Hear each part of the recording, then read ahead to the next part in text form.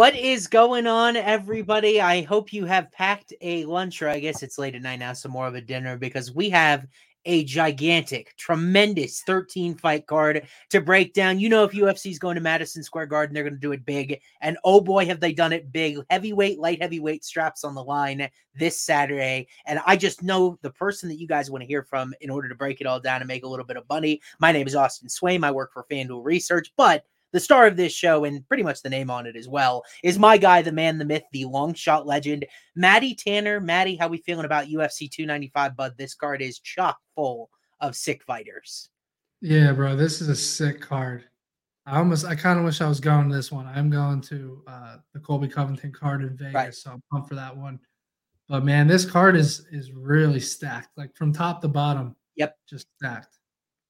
I mean, like, I think in every single fight on this card, you have someone that will be ranked within the next year or so, or already is. It's just an unbelievable lineup of talent. Welcome, welcome, as you guys are filtering in here with the time change that has thrown me off this week. I don't know about you guys, so I think we're a couple minutes early, but not the first and worst time change we'll have. But Maddie, why don't we go ahead and dive right on in, because we have a lot to cover. It's probably going to take us a little over an hour with a little bit longer card. But this first one up, I had a tangent about this on Twitter today, so I'm interested to hear your thoughts. I do have something for the people with quote unquote analytical models out there. But Jamal Emmers taking on Dennis Bazooka at featherweight. We've only seen Bazooka in one fight earlier this summer. It was on very short notice, so I don't really want to make any definitive statements about him. But Emmers is a guy that we've seen in UFC fighting some really high-level competition already. Pat Sabatini, Giga Chikadze, Jack Jenkins under this guy's belt. So he's been in there with some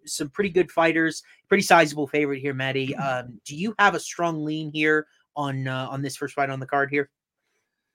Yeah, I mean, look, I was actually impressed. I thought Dennis showed a lot of heart in that last fight against Sean Woodson. Short notice, he was a dog in there, man. So I'm kind of dog or pass on this fight right off the bat.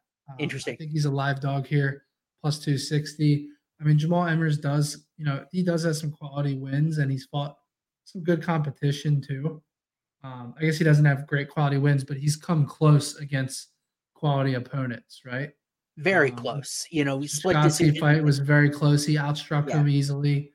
Jack Jenkins split decision. So, maybe this is a fight he'll edge out a decision. I like this fight to probably go the distance as well, but I'm dog or pass here, and I like the fight. I like the over. Yeah, I kind of have an interesting evaluation of Emmers here in that he was a totally different guy, ended up getting his knee torn apart by Pat Sabatini. He actually hurt Sabatini, knocked him down early. Sabatini grabbed smartly onto a leg lock and ended up blowing out his ACL. That cost him a year or so off of his career. So now at 34, I don't feel like he's kind of had that same high gear that I really liked about him as a prospect before the injury. So that is a little concerning when he's minus 360, actually already down to minus 280 on FanDuel as I sit here right now. Bazooka's getting a little bit of money here, and there are anecdotal things that you can like about Bazooka. Trains at Serra-Longo MMA. That's a good start, right? In this area with Matt Frivola, Nazim Sadikov, both of those guys on this card, kind of around this weight class. So he's got good training partners. Showed a ton of heart in that fight. He was getting destroyed by Sean Woodson. But that's kind of my problem, is he was getting destroyed by Sean Woodson. And it's not so that Woodson was outstriking him, because Woodson's a very good striker. He's shown great kickboxing talent in UFC.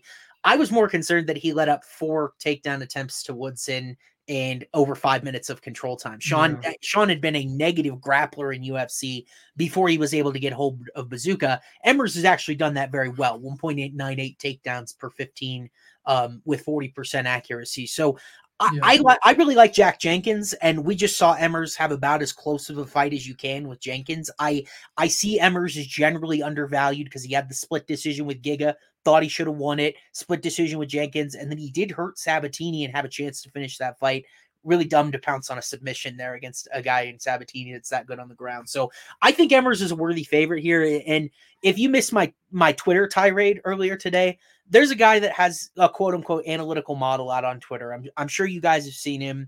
Kind of, if you Google for fight news like I do, I see him run models on everybody. He's got Dennis Bazooka favored here through an analytical model, and I just don't understand that at all, because against any UFC winners of his competition, Bazooka has like negative 30, 40 striking differentials, terrible efficiencies. You need a new analytical model if you're favoring Bazooka here. I get the argument if you like the jab, like the heart, but come on. If you're favoring Bazooka against a guy with Emmers with great efficiency everywhere, it's just dumb. Yeah, no, I'm with you. I just think the money line's a little steep on Emmers, but Yeah. I definitely understand. My favorite play on here, and I don't know what the odds are. I'm actually looking it up now, but of course it's heavily juiced. I like the over 2.5, but it is -215 in that spot. Interesting. I wrote up I was going to keep an eye on Emmers inside the distance here. I do think he's got him covered everywhere, and the thing is he's never had a UFC win by finish, so the price is probably going to be pretty tempting for me. Maybe a small little nibble, but you never want to go crazy at the first fight on the card. It's the first fight on the card for a reason. Yeah, so. Emmers by KO +400, Emmers by submission +675. Do you have a double chance? I could do the math real quick on what that would be. That's probably like +270 or so double chance if I had to do the math on it. But +210, but it's probably a bad number on this site. So. Okay. So, we'll see what it comes down to. I'm not like super invested one way or another. So, sure. I am a little invested in this one. When I was planning it out for my podcast on Friday, I looked at this and I said, I think there's a chance this is the fight of the night here. Josh Van comes in, he's 22 years old, makes his debut against a guy in Zhalgas Zhumagulov, who I had a lot of respect for. His record in UFC ended up really bad, but Zhumagulov was a pretty darn good UFC fighter despite all the losses. And Van comes in there and frankly covered him, if not in 2 rounds, maybe a third.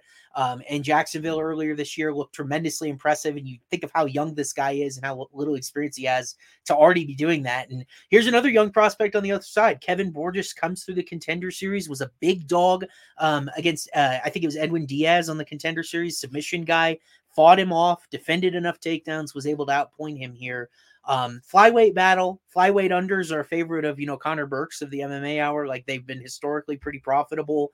I think these guys are down to war, both of them strikers. So should be a good fight. I was wondering how far you had dug in this one yet. And if you have maybe a lean one way or another. I haven't spent a lot of time on this one, but I do not specifically in this fight, but overall, I just like Joshua Van, man. Yeah. I really do like him. He's just a beast, bro. So I do like him. I wonder if this spot is a little too much chalk, but I do think he wins this fight. Yeah, the interesting thing is Van sets a UFC record for flyweight significant strikes in a debut, 120 against Zhumagulov officially. 8 significant strikes per minute. If you flash that out, landed over half of them, 51%, defended 64%. And this is against a tougher guy by all accounts than Borges had to fight on the Contender Series. And he's got better efficiency marks. And like you said, I think the sky's the limit for him. We didn't really see very much of his grappling, but he had a couple submission wins regionally. Like, he's only 22 and you get worried about the experience, but I'm not even sure this is a step up from Zhalgas, to be honest with you. Yeah, no, I agree with that. 100%.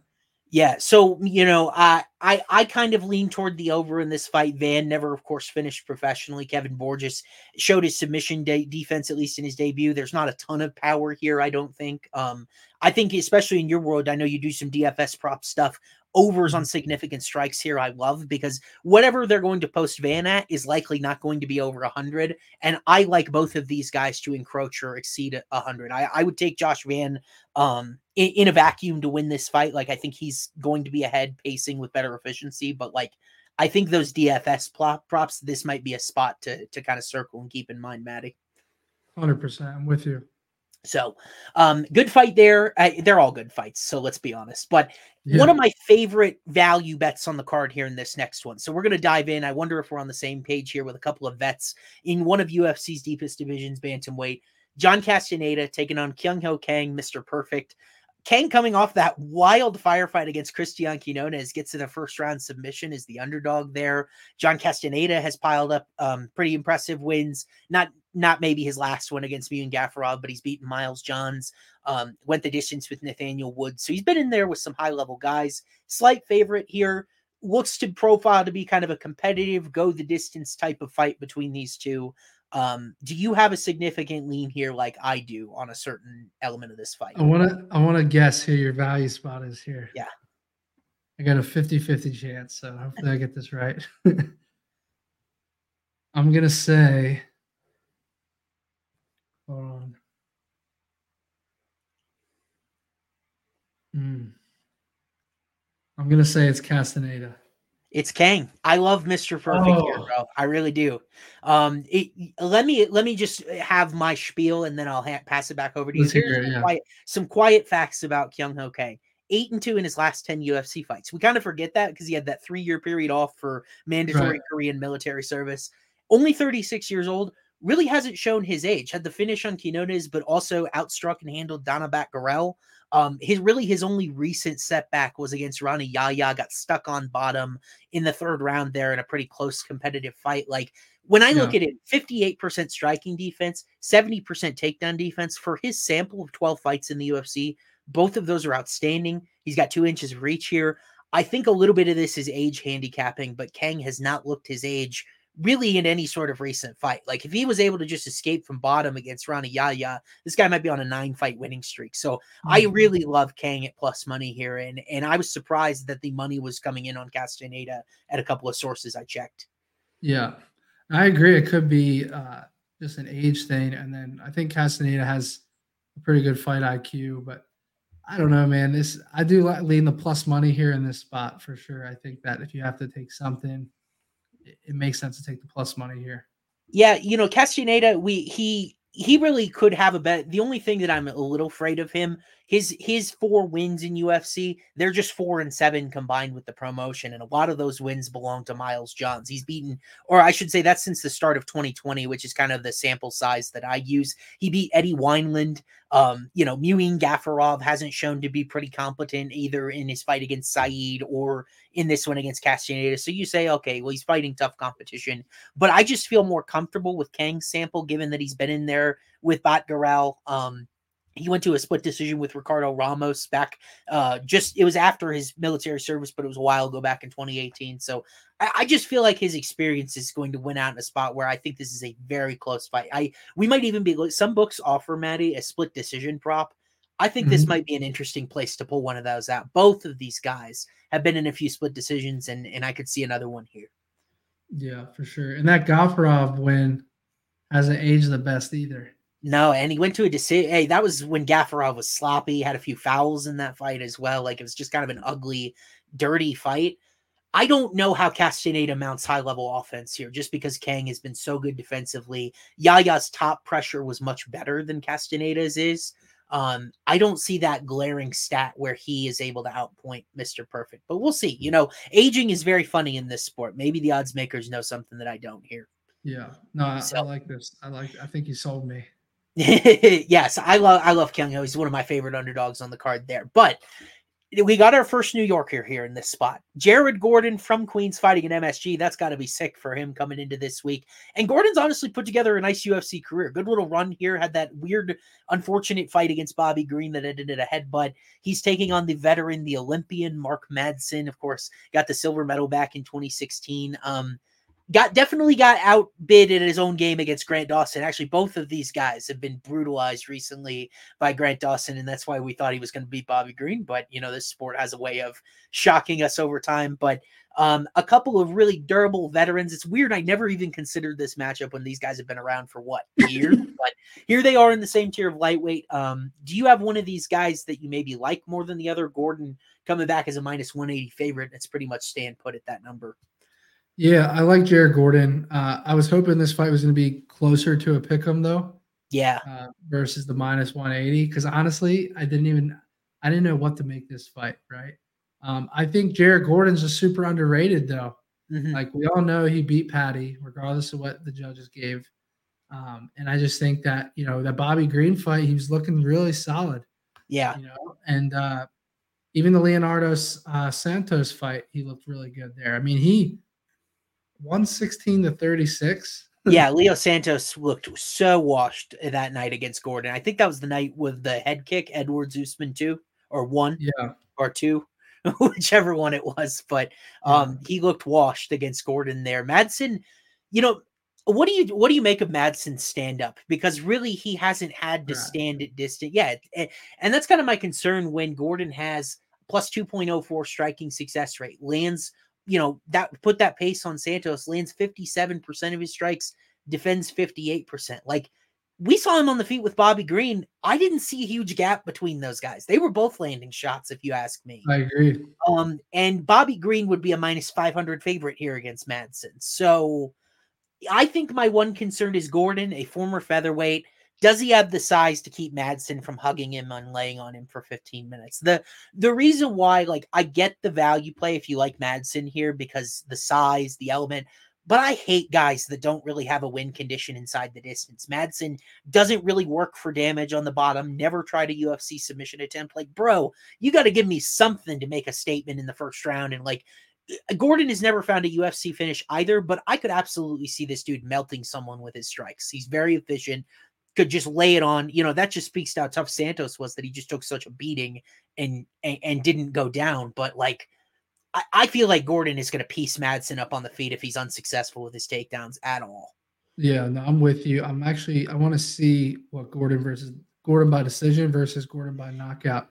So Gordon by decision, plus 125, by knockout, plus 500. And here's the way, if I can have any sort of influence on your card, I would definitely lean like round 2, round 3 here. I think it's going to be an accumulation of damage type of thing. Gordon, no knockdowns, no knockouts. He's very much a volume fighter, but I think he could really put it on Madsen. It could get ugly. It won't be like the Patty fight where he was able to take Patty down a few times, but Patty's stand-up is much better than Madsen's. He was able to kind of keep his range. He actually had a pretty big reach advantage here. I don't think Madsen knows how to use his, honestly, in this fight. So I think Gordon, round 2, round 3 KO, bro. It could be his first UFC finish. Plus 1,400 round 2, plus 1,700 round 3. What do you think? I think if there's going to be a finish, count me in. If there's going to be a finish in this fight, and by the way, I was able to model it, and it's not super likely. I got this fight going the distance 91.1% of the time, which makes sense. Like, neither of these guys have a UFC win by finish. But Gordon, by late knockout accumulation of damage, is the one way I see either of these guys finishing each other. Gordon has a round 2 KO in 2017. Really? Yeah. And then I think Madsen has one too. Madsen has one in 2019. It must have been ground and pound because it was not his hands. Yeah, I mean, he had one takedown in that first round, so probably. Oh, Gordon got one in his UFC debut. Okay, yeah, that predated my data set, so that's my bad. I mean, it's been a while, but yeah. I don't even know who Danilo Belluardo is. I don't remember that fighter existing in UFC. So, yeah. Another thing we haven't even talked about. Yeah. Let's think about Jared Gordon psychologically. He gets fucked by the judges against Patty. Mm-hmm. Then the fight after that, he was looking good against Bobby Green. He gets headbutted. Yep. Like, this man's gonna come out pissed. He's like, I'm getting a finish. I think so too. And Maddie, if you want to flash up there what Gordon's takedown defense looks like, analytically it's 62%. Most of the damage from that 62% came against Grant Dawson. Dawson went, let me take a look here specifically. Dawson landed 7 of 17 takedowns, so that was actually pretty high volume into his sample. That can reduce that sort of volume because Gordon's a guy, pretty good wrestler in his own right. I remember he took down Chris Fishgold a few times. He's not typically a guy people try to approach through the wrestling. So Dawson is mostly his sample. And it was not great, but Madsen actually got taken down and controlled the entire fight by Dawson. So I think that's just an outlier. In general, I think Gordon's defense is pretty good. And I think it's more about his better too. I really do. Yeah. It's really more about his takedown recovery. Can he make Madsen tired? I think that's where the knockout then would become open. Yeah, 100%. So really intriguing, I think, betting line in that fight. And another one here, I've heard good arguments on the both sides of this lightweight. We have our second guy from New York, second guy from Serra-Longo, Nazim Sadikov. Used a few fence grabs to get through Terrence McKinney. T-Rex was not too happy about that. That dominates the first round. Sadikov uses a fence grab, positions himself for a submission, but still, submission win over Terrence McKinney is not a bad feather to have in your cap, and he's got it. Vyacheslav Borshchev coming back, first time in the UFC as a winner. Mahashate takes him on, knocks him down 3 times. We know Borshchev is an excellent striker. But the headline in this fight is, can Borshchev stay on his feet? He was taken down 19 times across his first 2 fights in UFC. really intriguing layered fight of how this might look and how it might tilt me. Maddie, do you have a side specifically on this side in this fight that you were looking at? Yeah, so I agree. The fence grab versus McKinney definitely occurred and it was impactful. Mm-hmm. However, I think very highly of Evan Elder. I think that dude's legit, and Sadikov was able to edge out a win there. And I think he got a late. What was it? He got a doctor Late stoppage on finish, Elder. right? He got a doctor stoppage that cut over Elder's That's eyes. right. Yeah. Yeah, I like this guy. He's a little chalky here, but I do like his versatility. I think he gets it done. Yeah, trains with Matt Frivola, and I think that's the storyline of the fight. You look at Sadikov's wrestling history in UFC, 1-for-1 on his takedowns. He tried one on Elder and he got it. Never really has come out trying that approach. Like, I don't see why you would do that against Terrence McKinney. Evan Elder's a tough guy to take down. Like we saw how well Elder did with some of that defense at 170. I think that is the defining standard of this fight. But I guess because he trains with Matt Frivola, because he trains with Marab and Aljamain Sterling, this guy knows how to wrestle, right? Like, that's a Yeah. fair assumption to make. And if that's the case, Borshchev was taken down 8 times by Mike Davis, 11 times by Mark Jacasey. He's just not a good defensive wrestler. That's all there is to it. And he has a terrible get-up game. So the intriguing thing is we saw the submission stuff from Sadikov. Sadikov is the first fighter he's faced that averages at least half a submission attempt for 15 minutes. My prop brain switched on. I wonder what Sadikov by sub pays in this fight. It may be undervalued because that was his last outcome, but Borshchev has not defended a UFC submission attempt yet. I'm worried he won't be able to the way he's been unable to get off his back historically. Yeah, let me take a look here. Let's see. Plus 240 smallness. I thought it'd be a little higher than that. Yeah, that's very interesting. That's like oddly interesting because that's typically the sub prop you might see for someone that averages 1 submission attempt per 15. Sadikov really hasn't shown that other than the McKinney stoppage. So we just don't know a lot about this guy at this point and what he's capable of. I just am worried about anybody that has a pulse wrestling against Borshchev. So he is chalky, but I like him. Like you said, I like the Elder win. And I don't have very much respect for Mahashate and his 49% striking defense. So I was all over Borshchev in that fight. I thought he was going to win because he finally wasn't going to face a wrestling threat. Really worried about the wrestling here for Borshchev. Slava Claus. But now we go to, and I'm so glad we got this guy added. I still have not found a website that has betting odds on this fight. So if you have, Maddie, let me know. I'm guessing Mateusz Rebecki will be the biggest favorite on the card based on what I've heard and what's been sprinkled out there. Rebecki originally scheduled to face Nurello Aliyev here, but Roosevelt Roberts minus 600. Yeah, he's so big, prohibitive favorite, biggest favorite on the card. That's kind of what I figured in this spot for Rebecki because of not only who he was scheduled to fight, Nurello Aliyev, but what he did to Loic Radzhabov. And Roosevelt Roberts is a guy that was better probably than you remember. He had a 5-4 UFC record, plus 0.02 striking success rate, had some wins at this level, just kind of fizzled out at the end. Had the submission against Kevin Kroom, loss, knocked out by Ignacio Bahamondes, just kind of fizzled out. UFC waved goodbye, right? But now he's back, went through the Ultimate Fighter, didn't win it, didn't get to the finale, but he was on the show and ready and present. I think he's taking this fight with Rebecki thinking about his next in mind. But Maddie, do you like Roosevelt Roberts here to maybe put Rebecki a little bit on upset alert? No, I don't. I don't have much of a clue on this fight, though. I haven't spent enough time on it. Yeah. So I'll lean whatever direction you're going here. Yeah, I mean, it just came about this morning. I just look at it as Roberts was a guy that when he was with UFC struggled with his takedown defense, 58%, submitted in 2 of his last 3 fights. That's what we've seen Rebecki really do well. And he's a guy that I have a very high opinion of, Brazilian Jiu-Jitsu black belt. Really, honestly, kind of reminds me of the path Mateusz Gamrot took here in the same division, where had all of those pro wins, long winning streak in Poland, comes over. He's dominated UFC affiliated competition 3-0, including the Contender Series. He's a very efficient wrestler on paper, 63% striking defense. Roosevelt, typically when you're looking at an underdog in this spot, You need a guy that has like knockout power. Or you remember the Movsar Evloev Diego Lopez fight? We'll talk about Lopez later on this card. Submission Danger really was able to close that fight in moments in tight gaps. Robert's not really a submission guy. No career UFC knockdown, so I don't know what the path to an upset would look like. So Right. I think Rebecki plays it safe, takes him down, and submits him. That's my Yeah, official and this thought. is the only fight they haven't dropped exact outcome props on, so I don't Yeah. even know what those numbers look like.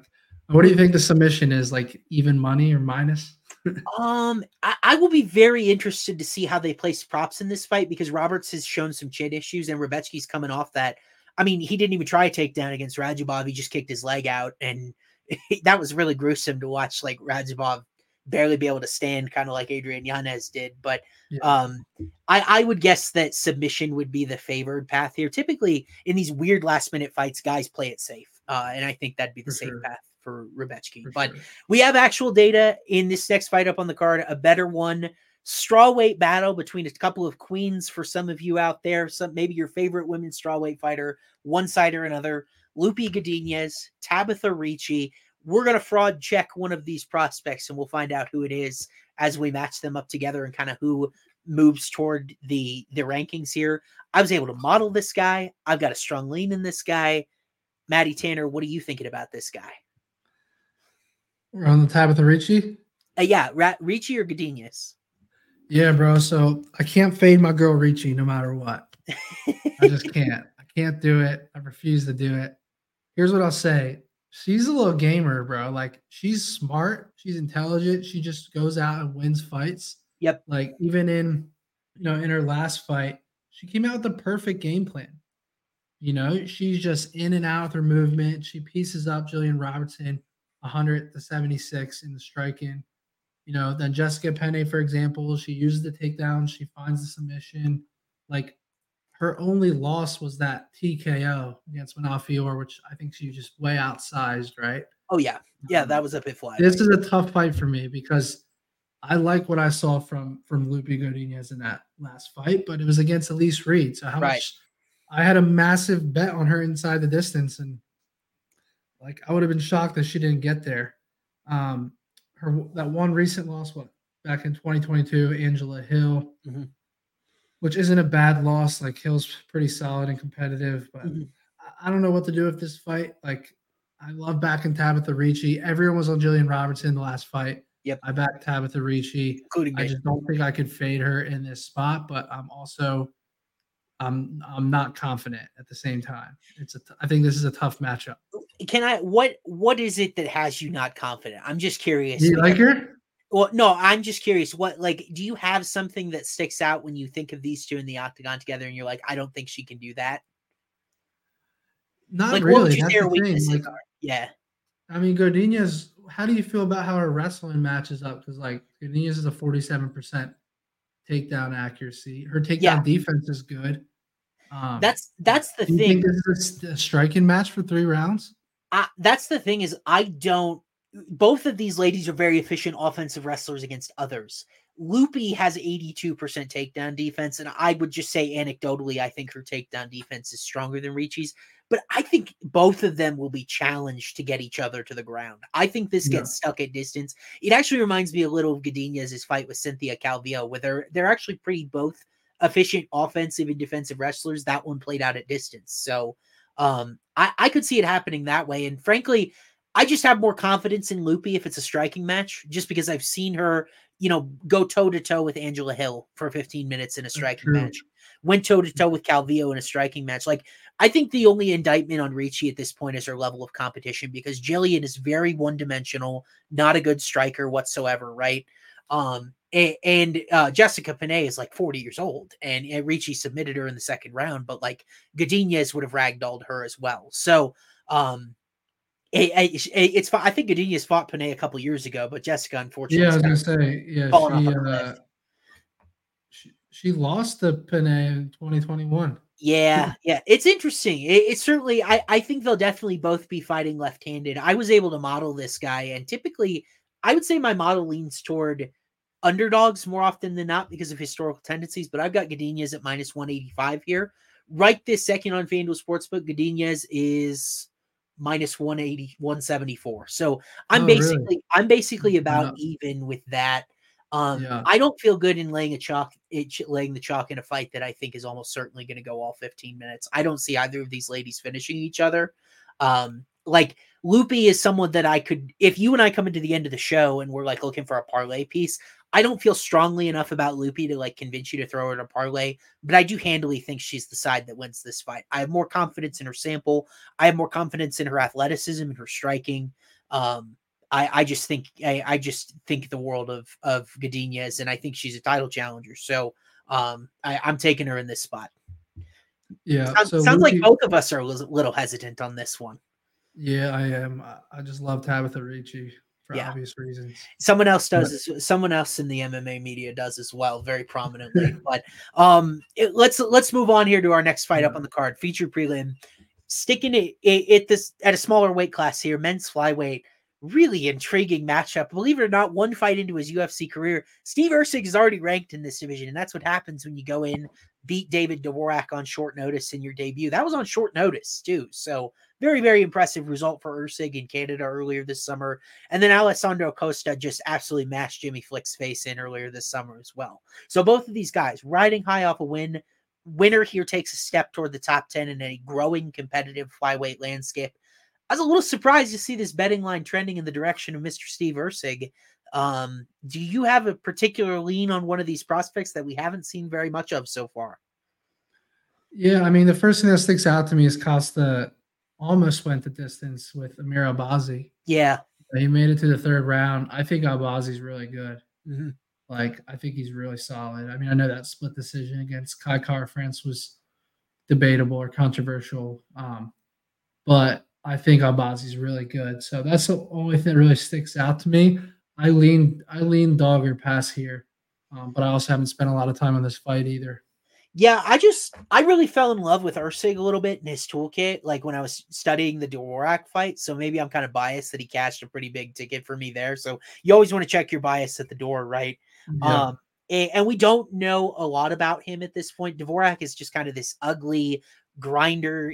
Went the distance with Manel Kopp, went the distance with Mateus Nicolau. Like you're never going to get Dvorak out of there in pretty fashion. The one thing I think might be a little underrated about Erceg coming into this fight is his striking. He's big for this division, 5'8", 68-inch reach. Like both these guys have pretty long reach for this division. And Costa has shown the power against guys like Jimmy Flick, whoever it was he got on the Contender Series that I don't even remember at this point.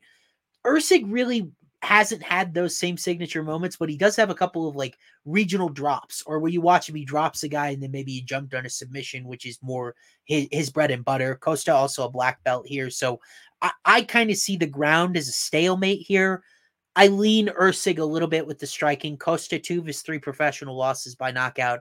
He was dropped twice by Albazi, which is only concerning to me because Amir's not really a great striker, right? He's got power, but not a great technical striker. And I think Erceg actually is. You can throw that up if you want the Go Birds we just got in chat. hey, You can throw Birds just cashed they last covered week. the So spread too, baby. yeah, they cover the spread too. And they're on bye Yeah, this week, right? -3. What's that? The Eagles are on bye this week, right? Yeah, Oh, okay. We got distracted, but yeah, good question. Southpaw versus Orthodox. Let me double check because I don't keep that in my original data here. I thought Costa was kind of a switch guy. No, he's Orthodox, and then Erceg also Orthodox. So no offhanded matchup here. yeah. So I kind of lean Erceg. Not a ton of confidence in this fight. I've heard some confidence from both sides. I don't really know how you can be. The samples aren't big enough. Agreed. So we are up onto the main card, Maddie. I really need your help with this fight. I really like this is the one I circled. I'm like, I need Maddie's help because I know he's gonna know both of these guys, and like I want to check myself because I don't think I'm on the right side, like process wise, but I just only see one path that this fight ends. So I'll tell you about it here. Pat Sabatini, 5-1 UFC, kind of that Philly tough wrestler, got a vicious submission in his last fight. Diego Lopez, what can you say? Not only has he resurrected Alexa Grasso's BJJ and lifted her to the belt in that division, he's also got some really impressive submission performances. Got the win over Gavin Tucker earlier this year. And then on short notice gave Mubsar Evloev everything he could handle. That man, one of those arm bars was in deep. I don't know how Evloev bent around that. So Lopez, a jiu-jitsu threat, kind of a throwback. Sabatini, a wrestler. Really intriguing fight here. I'm just curious about your thoughts, man. Yeah, so let me ask you a question. Do you think there's a world where Sabatini just strikes here? Um, Because see, Lopez doesn't have good striking defense. He's yeah, dangerous as hell on the ground. I'm almost wondering if Sabatini's like, hey, I'll just come in and strike with this guy. I think he's going to get his doors blown off if he does. Like Lopez had a Really? couple of really nice moments regionally before he got to UFC as a striker. I kind of stereotyped him as more of a club and sub guy as I was prepping that Evloev fight, and then he just kind of was rolling off his back the entire time. Did the same thing Lopez cracks, and this is a guy that got chinned by Damon Jackson. Pat Sabatini I did. know, So yeah. I don't think either of these guys are super comfortable at distance, and I think that's where this fight might reside, which kind of really opens it up. And I think the near pick 'em odds here are very appropriate. Yeah. I can't I don't think I can bet against Lopez here in this spot. I like him as a dog here. I think, like you said, if you like him, if you think he's live on the feet, that's even more compelling to me. I'm actually genuinely curious what a Lopez, the Matty Bet special submission guy by knockout would pay here.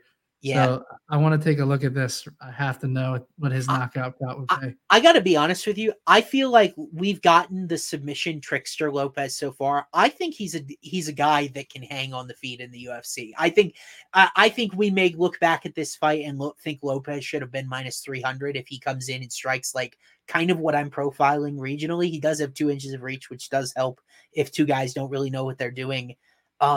Like I'm with you, and the problem is Lopez is the scariest thing in UFC possible for a handicapper. He's a chalky dog, right? Like 80% of the tickets and money at a couple of sources that I was looking at coming in on Diego. This line really hasn't budged a whole lot. I've talked to a couple of sharps that are all about Sabatini here. I just don't see it. I think Lopez is the guy that cracks on the feet. I think he's more live to find a submission. How I see Pat Sabatini winning this fight is surviving submissions for 15 minutes and laying on top of him. That's the only way I see Pat Sabatini winning this fight. So, Yeah, which that is possible for sure. yeah, it is possible. He's a very efficient wrestler. Lopez is willing to accept bottom time. Yeah. Here's a Would good not comment from someone that says he trains with Pat at his home gym. He coaches Wednesday class. His IQ yeah, and talent in wrestling and jiu-jitsu is amazing. Would not bet against him. I would Sabatini say. dominates him on the ground. Yeah, I would say that I don't think Lopez would be wise to play off his back here because Sabatini just doesn't really fall for the tricks. There were a couple of guys that tried that against him. Tristan Connolly did that in his UFC debut. Yeah. Doesn't really fall for the traps, and you just end up losing empty control time. I would give Lopez the advice to strike in this fight. Jamal Emmers hurt Pat Sabatini, had him on the ground. For whatever reason, it wasn't recorded by a knockdown, but I watched that fight this week. Like Emmers got him, and both of these striking defenses are iffy. I like Lopez here, but it scares me to death because he's such a public trendy dog, bro. Oh, he definitely is a massive trendy dog. I think it's just because of his haircut too. Yeah. Lopez by KO plus 425. Sabatini by KO plus 1200. You might just bet them both, bro. And see if a chin get because they both have great jujitsu. Like and if you sprinkle both of those, like you're guaranteed 2 units if you put a half unit on both. I mean, Sabatini by KO at plus 1200. Like the ground and pound, you could be there. Yeah. We talked about this a little. We didn't end up getting to see Rodolfo Vieira, but also Caio Borralho in that fight, and it played out exactly like I said. Not super willing to use his hands, and Sabatini is that way a little bit as well. Attempts less than 3 significant strikes per minute. So woof. And like that's most of his time has been in control time, but you can score significant strikes in ground situations. Jailton Almeida did last week. Sabatini just doesn't really, he values position more so than strikes. So I don't know if I see the ground. I still can't believe that fight went the distance. So I had fight to start round 2, and the scariest part of that fight was the first 60 seconds. Absolutely. And then after that, I was like, I'm live now because I had fight to start round 2 for a unit. Yep. Then I had both guys get a finish in round 2. I was like, how do I not hit here? Yeah. And somehow it goes all 5 rounds. So question in the chat, Sabatini, what is Sabatini by decision? Plus 250. Not a bad number. Yeah. That's not a bad number at all when I think it's his path to victory as the minus 130 something favorite. So it's not certainly not bad at all. But Maddie, we had guys going back and forth in chat when we started this show talking about this because I think it is a little bit of a bettor's main event here. A couple of lightweights that have been cashing tickets left and right. Benoit Saint Denis looked like an absolute possessed goddamn monster in France earlier this year, just bludgeoning Thiago Moises pillar to post. Matt Frevola, 3 straight first round knockouts. This before we got the Rubetsky news was the largest line on the card. Like Benoit Saint Denis was its biggest favorite. I love the guy. I also don't know how I feel about that at first glance. I was able to model this guy, but Maddie, we've kind of jabbed at each other in passing about this, but I haven't gotten your official thoughts. Who do you like at this betting line? So I think Benoit opened at like minus 300 plus. Yeah. I'm pretty sure BSD was a 3-1 plus favorite, and it's he opened very heavy, very heavy. Yeah, it was over 3-1, I think. That was the spot to get Frevola on the money line, in my opinion. Okay. I still believe that Frevola is going to win this fight by knockout on the feet. I really do. I think this is the perfect matchup for him. And here's the thing, bro. I'm like a massive BSD fan. I think he's the truth, but I just think styles make fights. Frevola has the wrestling in his back pocket. BSD comes with so much forward pressure, and I think he's going to pressure Frevola up against the cage, and I think Frevola is going to land on him. I really do. That's how I see the fight playing out. Frevola has found his power. 3 straight round 1 knockouts. He cracked Drew Dober's chin. He's a guy that has momentum, and I can't ignore it. And it is scary against BSD because I told myself, I was like, I'm going to keep taking BSD every fight. Like, this guy's not losing based on what I've seen. Yeah. And then when they announced this matchup, I'm like, fuck. I don't know what to do. And I hate the fact that I missed out on the early money line because I should have locked that in. Because I actually think there's also a world where this could just be violence for 3 rounds. Oh, yeah. But based on what I saw out of BSD's last fight, that chin is there to be hit. Mm-hmm. Like, it is there. He's just tough as hell. Yep. But we saw Drew Dober, what happened there. And I'm telling you what, like, Matt Frevola can absolutely crack. I think he has enough wrestling defense here on the feet to keep this standing. Not the whole fight, but at times. And I think he can get back up to his feet. Yeah. But, I mean, I want to see, what is this fight? The over 1.5 is plus 120. I mean, that's pretty crazy. That is pretty crazy with just both how durable both of these guys have been. Like Frevola rolled 15 minutes with Arman Tsarukyan. How do you think he's going to lose this? Oh, well, I guess he did get chinned by Terrence. The chin McKinney's the only thing, and that was so a while ago. And then he fought Luis Pena, who was one of my boys. He ended up moving, but I just look at that fight. I was like, damn, like. But I think Frevola is a different breed now. Like, I just think he's evolved. I just think the Matt Frevola from, that Terrence McKinney fight, the Luis Pena fight, even the Arman Tsarukyan fight. Like, I think these are 2 completely different guys now. That Matt Frevola pushed you up against the cage, tried to go for double legs, switch to singles, uses wrestling to control the fight. This one throws hammers for as long as the fight has lasted, and it's been less than 5 minutes in the last 3 times. What if I told you my model had this 67% to end by knockout? So whatever that knockout fight ends prop comes out at is going to show value, whether you like Frevola or Saint Denis here. To speak to your point analytically, Benoit Saint Denis, 44% striking defense is terrible. Remember, he was lit up by Elijah Zaleski dos Santos, like he ate shit, didn't get sparked at welterweight. So we know the chin is there. It's just so you can only take that damage for so long. And he's had really 3 great matchups since. Nicholas Stolze, Gabriel Miranda, Thiago Moises. Low volume guys, more grapplers than strikers.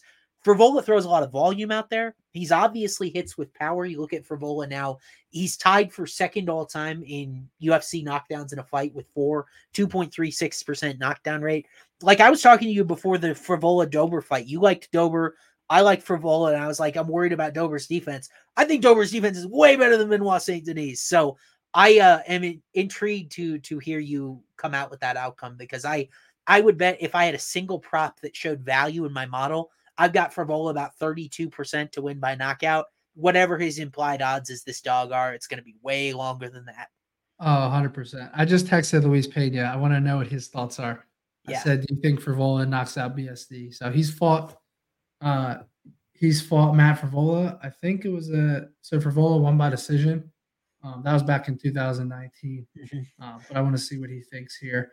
But I, yeah, I mean, he beat Jalen Turner back in 2019. right. But Use Terrence his wrestling. McKinney, I think that was such a fluke. Yep. That was such a fluke knockout that I'm just going to throw that out. It's like saying Jose Aldo was bad defensively or had a bad chin because of the McGregor thing, right? Like those fluke things Yeah. happen, you know. Yeah, no, Uh, I agree. Now, whose gas tank do you prefer if this fight gets Favola. to the second or third? I'm not picking against a Serra-Longo gas tank, bro. Marab is like a cyborg. I'm taking Favola. Whatever their cardio training program is, it's the Yeah, best in UFC. Favola. yeah. This is crazy, bro. This could be fight of the year if it doesn't end early. Yeah, absolutely. I totally agree with that. This could like I should make this my fight of the night, but I for my fight of the night for DFS, I want length. I want like significant strike points. I Yeah, don't know if this one has length, bro. Like I think these guys could just trade in a booth until one of them goes down. And Fravola's game, dude. Like I was surprised to see this betting line, and I think BSD might be a touch inflated. I've never been a Tiago Moises guy. I don't love his level of competition. And I'm a little worried about how that Zaleski dos Santos fight went because, like, if there was a proper referee in there, Zaleski stopped him in the second. You remember the referee just let him wail on BSD forever and ever and ever, and like the guy got removed from his future assignments on the card. If there was a mhm, referee, Benoit would have lost by TKO there. So I, yeah, I think it's possible. I love your read on that. So you actually did help me a bunch there. So yeah. third to And this last is a fight on good the this card. is a good question. How do you think the line will move? So I don't know what Austin thinks, but the fact that this line went down from -3 something, I think this is around where it's going to stick at going into this weekend. I don't think. Well, actually, I'm seeing. It's Is minus it 220 on Monday. It's now minus 245. So Benoit's climbing a little bit again. okay? Yeah, yeah. Because I'm actually seeing plus what plus 180 Rolla plus 190. Yeah.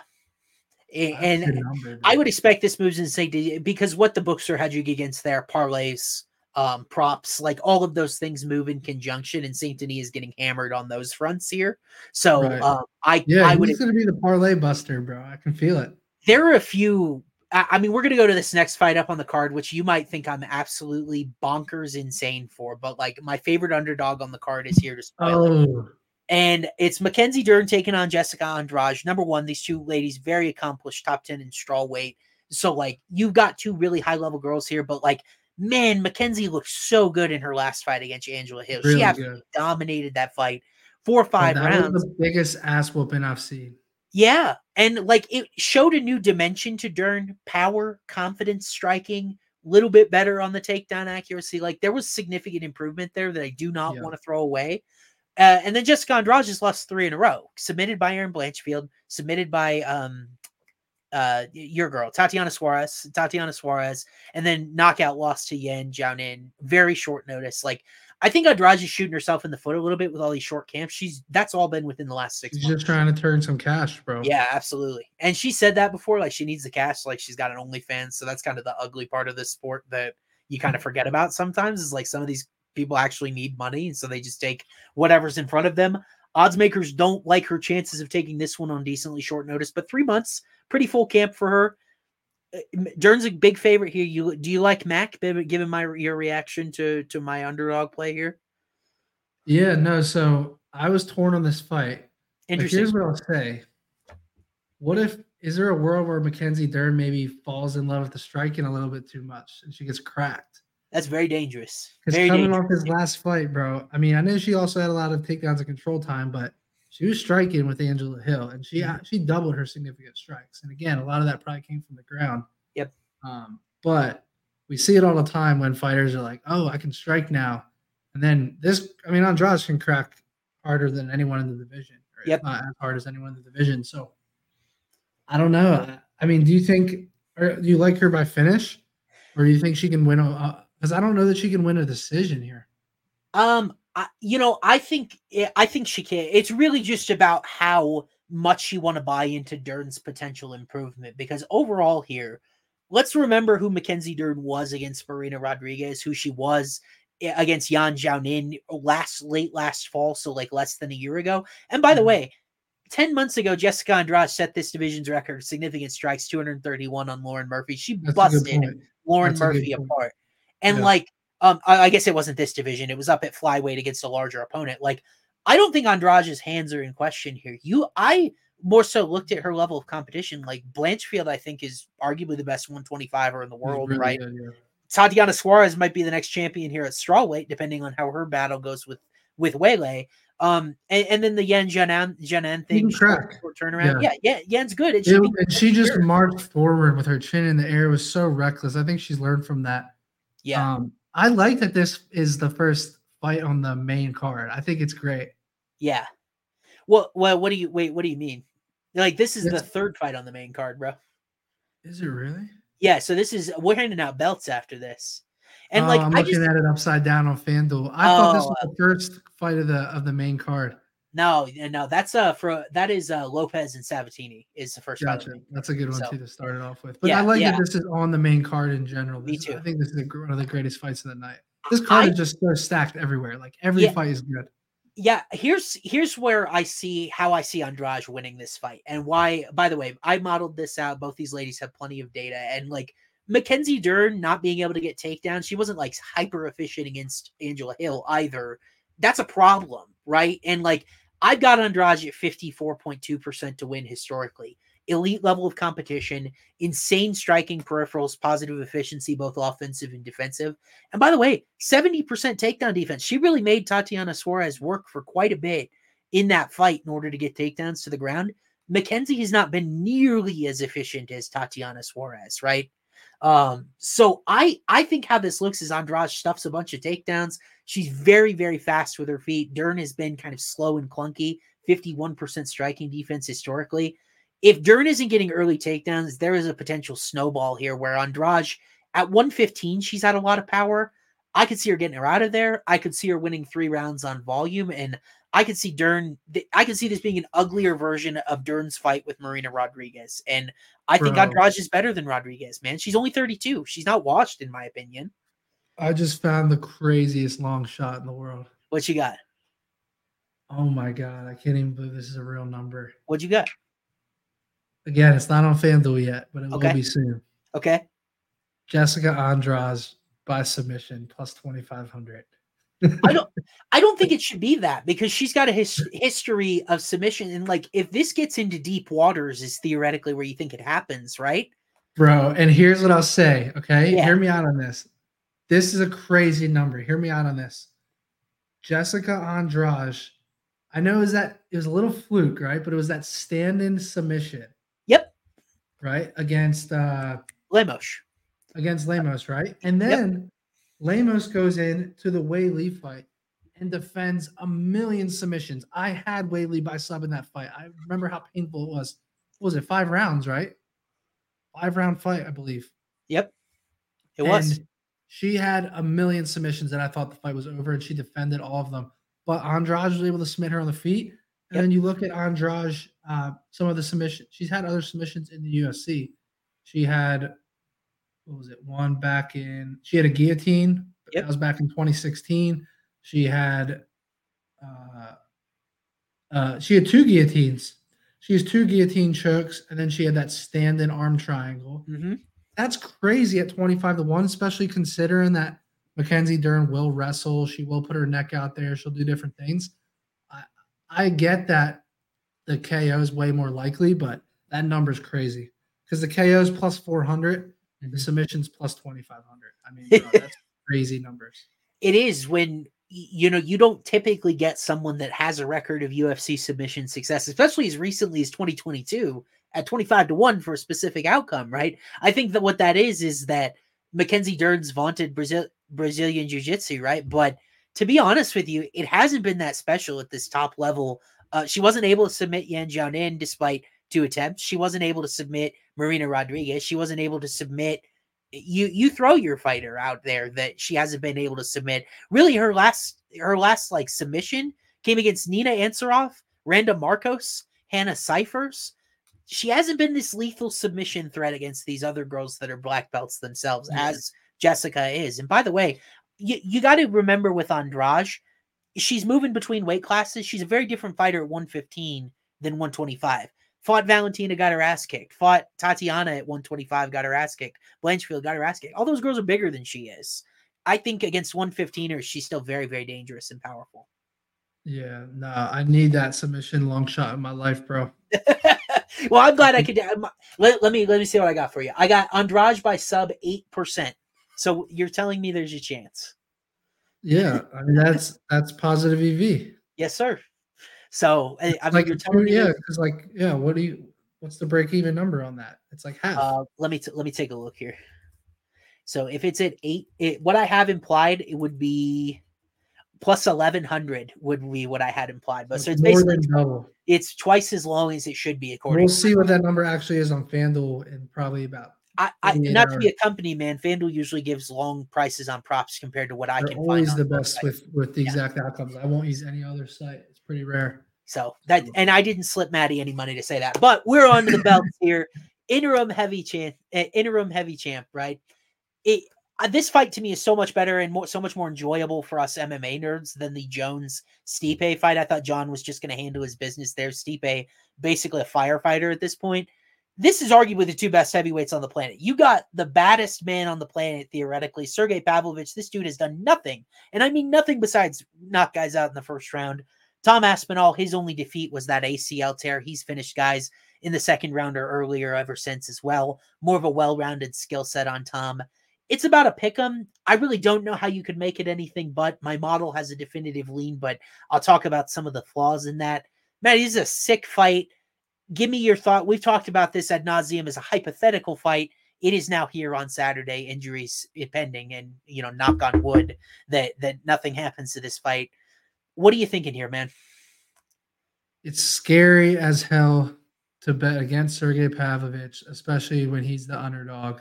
Mm-hmm. You're thinking to yourself, hey, I can get plus money or even money on a guy that has literally starched everyone he's ever fought in the UFC. Right. He's about as scary as it gets. Here's what I'll say.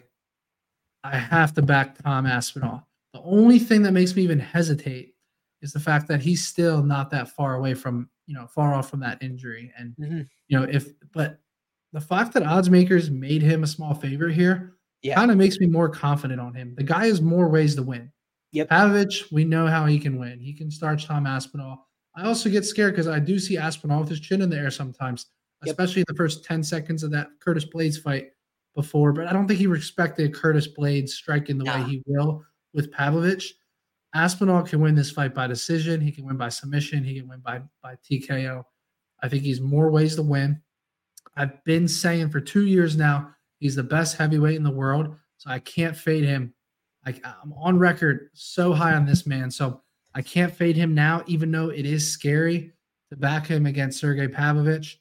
I have to trust that Aspinall's going to be smart in this fight the way that Curtis Blades was not. And I think Aspinall can set the takedowns up better. Agreed. Because he has better now. Granted, Curtis Blades striking has come a long way, but Aspinall, nobody moves like this guy. You're going to see the lateral movement. You're going to see the in and out movement. You're going to see the takedown attempts. He has to be smart in that first round, though. I'm not going to be surprised if he gets knocked out in the first round, but if that happens, you guys, the sportsbook can have my money. I'm backing him here. I like him in this spot. I want to see that number get down a little bit more. I'm expecting the public to keep pumping Pavlovich in this spot. I do think more tickets, and correct me if I'm wrong, but I think more of the tickets are on him. Oh, yeah. And I think this fight has already come down some. I think he was around minus 130 or so. So I'm hoping I can get Aspinall at a near, probably not a pick 'em, but maybe like minus 110, minus 115 by Saturday. And that's where my money will be. I'm waiting on this submission for sure. Yeah, I'm waiting on this one too. And like you and I talked, I think this fight has a doppelganger. When Stipe Miocic and Francis Ngannou first fought, Francis was this boogeyman that had knocked out quite literally everybody up the rankings, right? Very similar to how Pavlovich did. And Stipe was able in that first fight, not the second one where he was a little older, Francis knocked him out. The first fight, Francis's cardio came into play. Francis's wrestling defense came into play, and that was a 5-round fight, and Stipe basically was able to wrestle him and did whatever he wanted after he got out of the first 6-7 minutes or so. And like, it's not that I don't think Pavlovich has trained for some of this stuff. I don't I don't want to write him off as a guy that has a decent get up from his wrestling, decent wrestling defense. Like, we've just never had to see it challenged because he's quite literally taken everybody's heads off before that. And the thing about it is he does have the frightening power that you are afraid to fade, right? 4.83% knockdown rate. But like, not only does my model think Tom Aspinall is the best heavyweight in the world, it thinks he's the best pound for pound fighter in the world because like 66% striking accuracy, 65% striking defense, never has had a takedown stuffed, average 3.7 per 15 minutes. Great submission guy, 1.9 per 15. And like his sample's a little bit bigger. He had a full round with Andrei Arlovsky, right? The Blades fight was very short.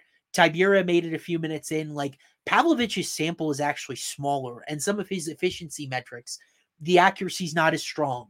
The striking defense isn't as strong. It's just been the power behind those hands. He's a big dude. Like he's got what, 6 inches of reach here. That is not a small thing to overcome. But we saw what a difference footwork made in the Cyril Gane Sergey Spivak fight, right? Like I was wrong about that one. Aspinall has great footwork, and it may be able to. This ended up made disappointing because it's kind of a boring fight because Aspinall doesn't take many chances because he stays at distance and manages that properly. Maybe this is a bit of a boring fight as you've kind of seen at heavyweight before, but I totally believe this is a very small price to pay when Aspinall has all of these advantages on paper that I've seen before, all of them. I've got it modeled at minus 320 here, and that's just holy shit. But you got to understand, my model takes into context. It does take into context the knockdown rate, but Aspinall's is also 2.42% himself. So the relative difference in power. What's Sergey's? 4.83%. So it's a little less than double. But yeah, but like the thing is 2.42% is still a 95th percentile or better. But Tom's getting takedowns too. Yep. Which that yeah. So I mean, look who has Sergey fought that even has close to the movement or the footwork of Aspinall? Nobody. Like, especially Blades, where his striking is most behind at this point is his footwork. I don't think it's his hands. I think his hands are pretty quick. He has a lot of power, but I think it is his footwork. And then you look at Tai Tuivasa, kind of sloppy, right? We saw what Volkov and Tai just got into a slugfest with him. Yeah, I mean, that's my only fear is I'm questioning, does Aspinall have that ego that he's like, I'm going to slug with this guy? I don't think he does. Don't think so. I think we're going to see I think we're going to see early on. I think we're going to see Aspinall try to have Sergey chase him. Yep. Like, some lateral movement. Yep. Like you just do not want to come out and slug with this guy the first 120 seconds of the fight, And I want to bring this up because my model actually has Aspinall 63% to win by knockout. No one has gotten to the point where they've tested Sergey Pavlovich's chin. And Aspinall might be even in the Tai fight. There wasn't some. No, Tai landed 2 total significant strikes, and I believe one of them was a leg kick. So, that's what Derek Lewis, 1 significant strike. Curtis Blades landed 14, but how significant were they? Yeah, like I mean, and then before that, Shamil Abdurakhimov, Maurice Green, Marcelo Gollum. Like, remember, Alistair Overeem took this guy down and powered him down. This is a long, long time ago, but he took him down, he powered him down, got the finish on the ground. Like, you never know how good these heavyweights are on the ground. And Pavlovich, we haven't seen it. Maybe he's just totally knockout or bust here because he can believe he starches anybody. And then Aspinall makes him look like an amateur on the mat, similar to John Jones, Cyril Gane, right? So a lot of different ways this fight plays out. I think a vast majority of them end up with Tom winning. So I got to ask you this from a DFS standpoint because I'm ready to hammer this. Okay. Aspinall significant strikes over under 23.5. I would probably project he'd need about 4, 5, 6 minutes in order to get that done because, like, I don't expect him to be particularly active in this fight. All of his sparkling peripherals might go downhill because he's going to be very patient here, is my guess. Yeah. So go backtracking here. Yeah. Mackenzie Dern, 41.5. Ooh, for significant strikes in a 3-rounder? I will take the over. I'd take over there because, like, I think she'll be behind in the striking, but if she doesn't have success wrestling, she's going to be forced at distance. I would take the over. And then BSD over under 2 takedowns. Oh man. I think that's a good line. Frivola's takedown defense is not bad. He's defended 7 of 9 attempts from everybody that wasn't Arman Saryukian.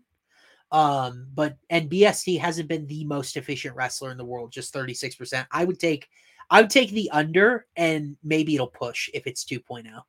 Yeah, I feel you. And then he's at 41 and a half significant Oh, strikes. Benoit. Benoit. I think that goes. I just think both guys are tough enough, you know. Yep. I agree. I would take the over. I actually project a little bit of length in this Frivola Saint Denis fight. I don't think it'll end in seconds. I think it'll be a war, but I don't think Yeah, it'll end like in the first minute. for sure. So, All it right. is main event time, and I think we've got a good one for you. We were talking about this just a little. Again, we tried not to talk before the show because we want it to be organic, back and forth conversation. Because like some of these fights we haven't made up our mind on pretty much, but like I think this is a great discussion fight here. Alex Pereira, we knew he was headed to light heavyweight to get big fights. How about a title fight right away, or at least one win in over Jan Blachowicz, taking on the former champion here? Yuri Procházka never lost this belt in the octagon, had the shoulder injury, relinquished it. That's what opened the door for Jamal Hill, who has now done the same thing. So we've got Yuri back. Alex for the first time in a title fight at 205, man. Strong opinions on both sides here. What I believe you gave out Alex Pereira at even money. He's now minus 150 or so. So you Yeah. already got some CLV on that bet. What made you inclined to bet Alex in this particular matchup? Yeah, so I gave out Alex at minus 110 for 3 units. I got that number on September 21st, so about just under 2 months, about a month and a half ago. I gave that out at a 3 unit play. Literally, the only reason I did it was because I knew the closing line value was going to be there. You're looking Yep. at a guy coming off of surgery against a guy that the public is always going to be back in Alex Pereira. Like, the public is always going to be taking this guy. Yep. So that line moved quite a bit. I'm glad I got that number. If I wanted to, I could hedge out. There wouldn't really be much of anything or any reason to do that. Yeah. But I mean, depending on the number I can get Yuri at by Saturday, like if I can get him at plus 130, like cool, I can make a little few pennies there. But no, I love Alex Pereira in this fight. I do have my concerns for sure. Yuri's very unorthodox. He can land a spinning elbow. He can land Yep. all this crazy shit he does. And Pereira is there to be hit. But I just have this theory that every time he fights, he gets better in MMA. And even in that last Adesanya fight, he was dominating that fight until he wasn't. And I'm hoping that's not what happens here because I do know that that is a realistic possibility that he could be winning the striking exchanges until he isn't. And that loss is still not that far away. Like, yes, he just took on a fight and he looked pretty good against Jan Blachowicz. And I took Alex Pereira by decision in that Jan Blachowicz fight. It paid plus 650. People thought I was crazy for that bet. And we hit that bet. The reason I took that was because I knew the grappling could come into play and the damage could just do more. Alex could do more overall damage in the fight.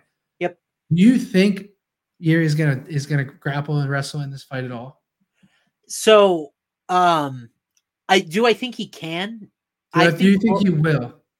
I think think they're both gonna strike. I can't see Yuri. I can't see him doing it. I could see Yuri shooting if he wasn't having early success. I could. The thing This guy's is a that nut, though. He's an absolute nut. I don't he look at is. him as like a high IQ guy. I look That's at him true. like a psychopath. Yeah. And I think both of these guys are going to give the fans what they want. I mean, how does this thing go the distance if neither of them shoot? Yeah. I think I totally agree. And like the thing about Yuri is he's such a tough guy for me, especially because I love Data, because he literally 2 ranked fights, pops right into UFC from over in prison. And like I had the profile on him entering that Glover Teixeira fight of this guy's a very high volume, creative, unique, efficient offensive striker, very hittable. And that's still there, just a 40% striking defense. Glover actually lit him Who are you talking about? Yuri Procházka.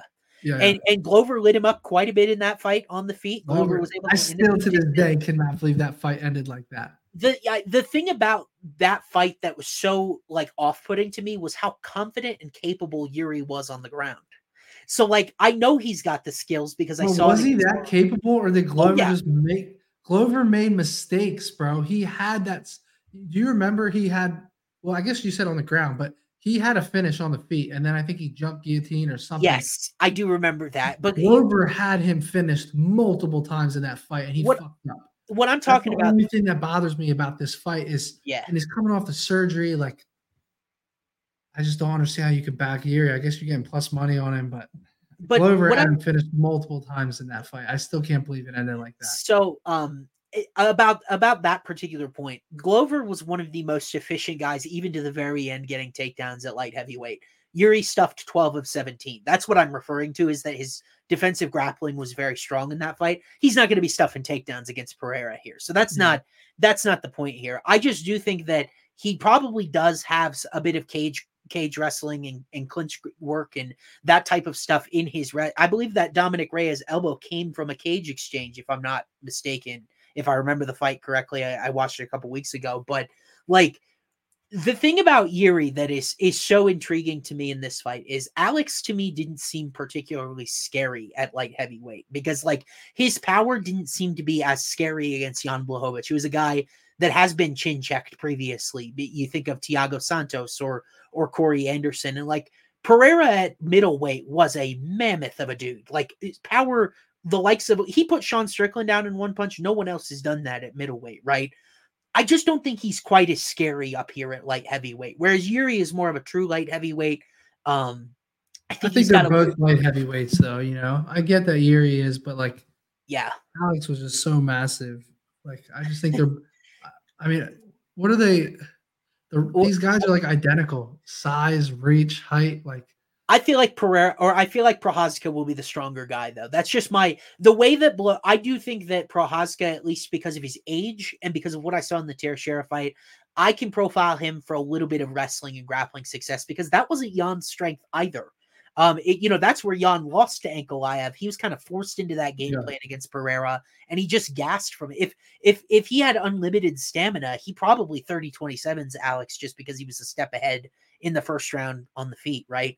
I'm going to close my closing argument here by not only telling you I told you this yesterday, crazy, first time this has ever happened to me. Modeled this fight, Procházka 50.0% to win, Pereira 50.0% to win. So my model saying, good luck, guys. I've got it 50-50. The last thing I'll leave you, my favorite stat that I throw out here in title fights, fighters younger than 35 facing someone older than 35, 30, 20, and 1 in their last 33 I appearances. know. That is Yuri I know, and Procházka. it's funny because so many people has messaged me that because they've heard us say it, Yeah. and because I'm on the Pereira side. But the problem is he's the younger guy's the one coming off the injury. That's why I say fuck that stat, fuck that trend. Even though I do believe in that trend so much, so I'm torn here. Why Tell me does the about the shoulder? over under. Tell me because at the end of the day, there's not a bad pick in this fight. Both these Yep. guys have the argument to win. But let's talk about the over under here. The over 1.5 is minus 145. Yep. The under 1.5 is plus 115. This fight to go the distance is plus 450. Love How it. do you see this fight playing out? I've got the fight to go the distance 48.9% of the time. I actually see a longer fight here between these two. Like I told you, I just don't think Pereira is overly menacing by power at this division, and both of these guys thus far have a sub 1% knockdown rate. So Yeah, they haven't really put a ton of guys out. Like Yuri wasn't knocking out Glover Teixeira, Pereira wasn't knocking out Blachowicz. I actually like quite a bit of distance here. I think it's nuts that this line is set at 1.5. I Giving agree you a little bit of completely. juice. So we're aligned there on the over. Yep. Here's what I'll say. Last time I took Pereira, so the first Izzy fight, I hit the round 5 knockout plus 3,000. Now, I sprinkled on rounds 3, 4, and 5 to be clear. So I lost round 3, Yep. lost round 4. If you remember that fight, Pereira had success in round 3. He took round 4 off to get his gas tag back. Yep. And then he comes in round 5, and you just see him on camera. He's like, this is the round I have to do it in. He comes out, mauls Izzy up against the cage. That's Yep. literally what he did in the second fight too, Yep. the second MMA fight. But then he got countered. I think Pereira can get it done late. Yep. Yuri just coming off the surgery. I think Pereira, he now has the 5-round experience in MMA. He went 3 rounds with Blachowicz. His cardio got tested a little bit, but a lot of grappling. I'm trusting that every fight he's going to be more prepared, better cardio, better skill set in MMA. I just think that you could make a case for either guy to get a round 3 to 5 finish here and get a good number on it. So Pereira's cardio also should be better here at 205. He was cutting an ungodly amount of weight to get to middleweight, so it should be better here moving down to middleweight. Yuri, very good cardio against Teixeira, obviously outlasted him and was able to submit him in that final round, right? Just because he was the fresher dude. Why are you? I'm just curious. Like, I understand the ring rust layoff, but like, as far as the injury is concerned, I'm not really concerned at all unless Yuri was like a double leg type of wrestler, because that's where your shoulder really would be more of a concern. As more of a striker, I think from a physical standpoint, he's got a long layoff, but I'm not really worried about the injury personally. Yeah, to me, it's just more about the layoff, the Yeah. rust. And then Dana White said it's the worst shoulder injury he's ever seen. I mean, Yeah, who it's true. knows how much stock we put into Okay, that? But like, that I was gonna say that guy is a serial liar. So like, I know, I don't know if he was just saying that because like the fight was off or he had to reschedule heavyweight or whatever. But so it's yeah, interesting we're aligned in the total here. I don't see when I've got it 50-50, like I don't see a bet on Alex Pereira as a bad bet. I will say the positives is that he's shown a lot better striking defense per minute against a guy in Izzy that is very efficient. So like I think Yuri is more hittable of these two. My So last who is the better? So what are both these guys striking defenses? 40% for Procházka, well below the divisional average, 51% for Pereira, right around Yeah. it. So, I mean, but let's just think about this logically. Let's forget who Procházka is for a second. yeah, If I just said to you, "Hey, this guy, fighter A, is about to fight Alex Pereira. yeah. He's not a wrestler or a grappler, and he's a 41% striking defense. Would you bet Pereira?" Your answer would be yes every time. But I mean, I get a pretty saucy offensive package with Yuri as well. And the one thing I wanted to ask you about, are you concerned about Alex's chin at all because of the Izzy fight? And now he's fighting a bigger dude, really the first guy. Jan does have the Polish power, but when he was at his freshest in that fight, he wasn't really trying to strike. So are you at Yeah. all concerned about Pereira's chin after what happened in Izzy too? Yeah, so of course I do have concerns, but I also think the weight cut. I just think the weight cut is just makes all the True, difference in the world, true, you true. know. And like Yuri, like it's more of like his the spin and elbow attacks, and like I mean, who do you see as the better boxer? Better MMA striker. You want me to put myself No, on the better spot? boxer. Like if these two box tomorrow, who would you take? I'll take Pereira. My model's got him at 75.2% likely to win the striking exchanges. So Pereira. Gotcha. Pereira. It's really the wrestling and grappling projections where Yuri makes up a lot of You can ground. tell by footage and even training footage. He's sparring boxers. I mean, his striking defense has never been great. His Yeah, boxing's very hands down, but like you can tell it has gotten better though. agreed. Agreed. I think this fight is fascinating. I think it's the exact right fight for this division with Jamal Hill on the shelf, and either one of these guys is an excellent fight against Jamal Hill. So I do worry if Pereira's age is going to start to show just a little bit. That trend exists for a reason. It's because this is not a fun sport to age in. I would be a little concerned about that aging poorly. Is Yeah. just my concern. But like Maddie, I think there's legitimate sides on both sides of this fight. It's a great Yeah. one to close out. By the way, though, this is our third time since we've been doing this. We've been head to head on a main event. We usually agree. We agree a lot. You had Cyril Gahn in Paris over Spivak. I lost. I got very lucky with Mateusz Gamrot against Fiziev. He got the leg, the ACL tear. I was We're gonna one say and one. I knew I won the Surrogan one. I couldn't Yeah, remember the second one. Of we're one and course, it one. was that. So Yeah. you like Pereira here. I like Yuri Procházka. So we'll settle the score until we disagree next week. Probably. I don't even know if we have what the card is next week or if we have one. Yeah. We'll be at the Apex a lot in January. Yeah, it's an Apex card in Vegas. Brendan Allen, Paul Craig next week. But Maddie, I think it's time to kind of overview. Probably not going to end up. Maybe we throw the over for Procházka Pereira in our parlay, but we got to come up with some ideas that we agree on and some pretty ones close to even money if we're going to dig out of the hole that we have made for ourselves in Yeah, recent no, weeks. I've Okay. got it. All right, so leg number one, we're going over 1.5. You like that one because I really like it as well. 100%, yeah. Okay. Over 1.5 rounds. Yuri Alex as leg number one. Yep. Are you down to put Frivola KO? Oh my god! In this parlay, I think Frivola also. Or we could go money line. I'm much more comfortable with the money line there because I think Okay. he's got decision equity as well. Let me take a look. What about Jared Gordon? You and I both really like him. Yeah, I'm down to throw him in. Yeah, I really like Jared Gordon as like a parlay piece in this fight. Like Madsen, the thing is Madsen's going to give you 15 minutes, and I know Gordon has a high work rate, good cardio. Like I feel like that's a really good spot, and I was able to model it, showing value there. Like for instance, Samuel puts up like Josh Van money line. I don't think that's a good parlay piece this week. We have such small samples on both Van and Kevin Borges. Like Borges is the longer guy. It wouldn't surprise me if that was a split decision that went one way or another. And like that's not what we're trying to find in these parlay pieces. Right. We want definitive. Like we were very close with Renat KO last week. Renat floored him seconds into the fight, right? And then I actually think Renat last week was just kind of goofing around and ran himself tired. Like that's kind of how the fight looked to me. Like he was Oh, throwing we the got. winging. I'm down to put Andrade inside the distance. In the parlay. Well, it's probably like what plus 300 something. So, I mean, we can just go money line. Andrade inside the distance is plus 250. Yeah, let's just take plus 160 money line. Okay. So Andrade Frivola main event over 1.5.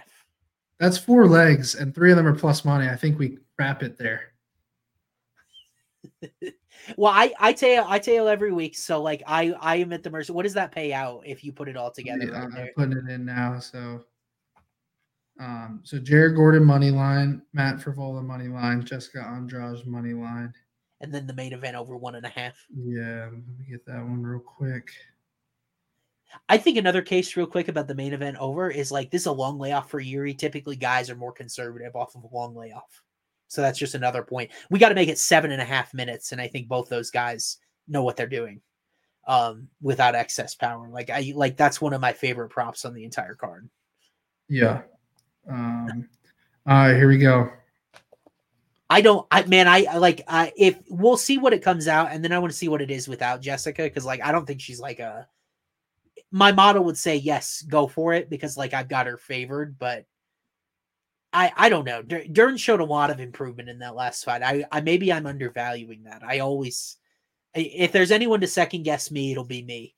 But I don't think 100 pays 1874. Holy guacamole! for all four legs. For all 4 legs.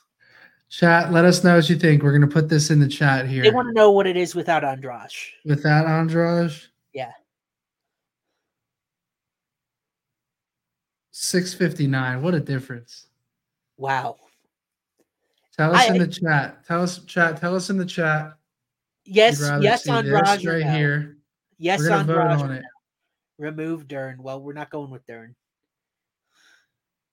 I don't know, bro. The Andrade's leg is what makes it pay. I'd take 659. I'll tail if Andrade is out of it. Like I think that should be the official one. That's the dinner right there. 3-legger. I like Gordon. I like Frivola, and then Procházka Pereira over. Those 2 of my favorite.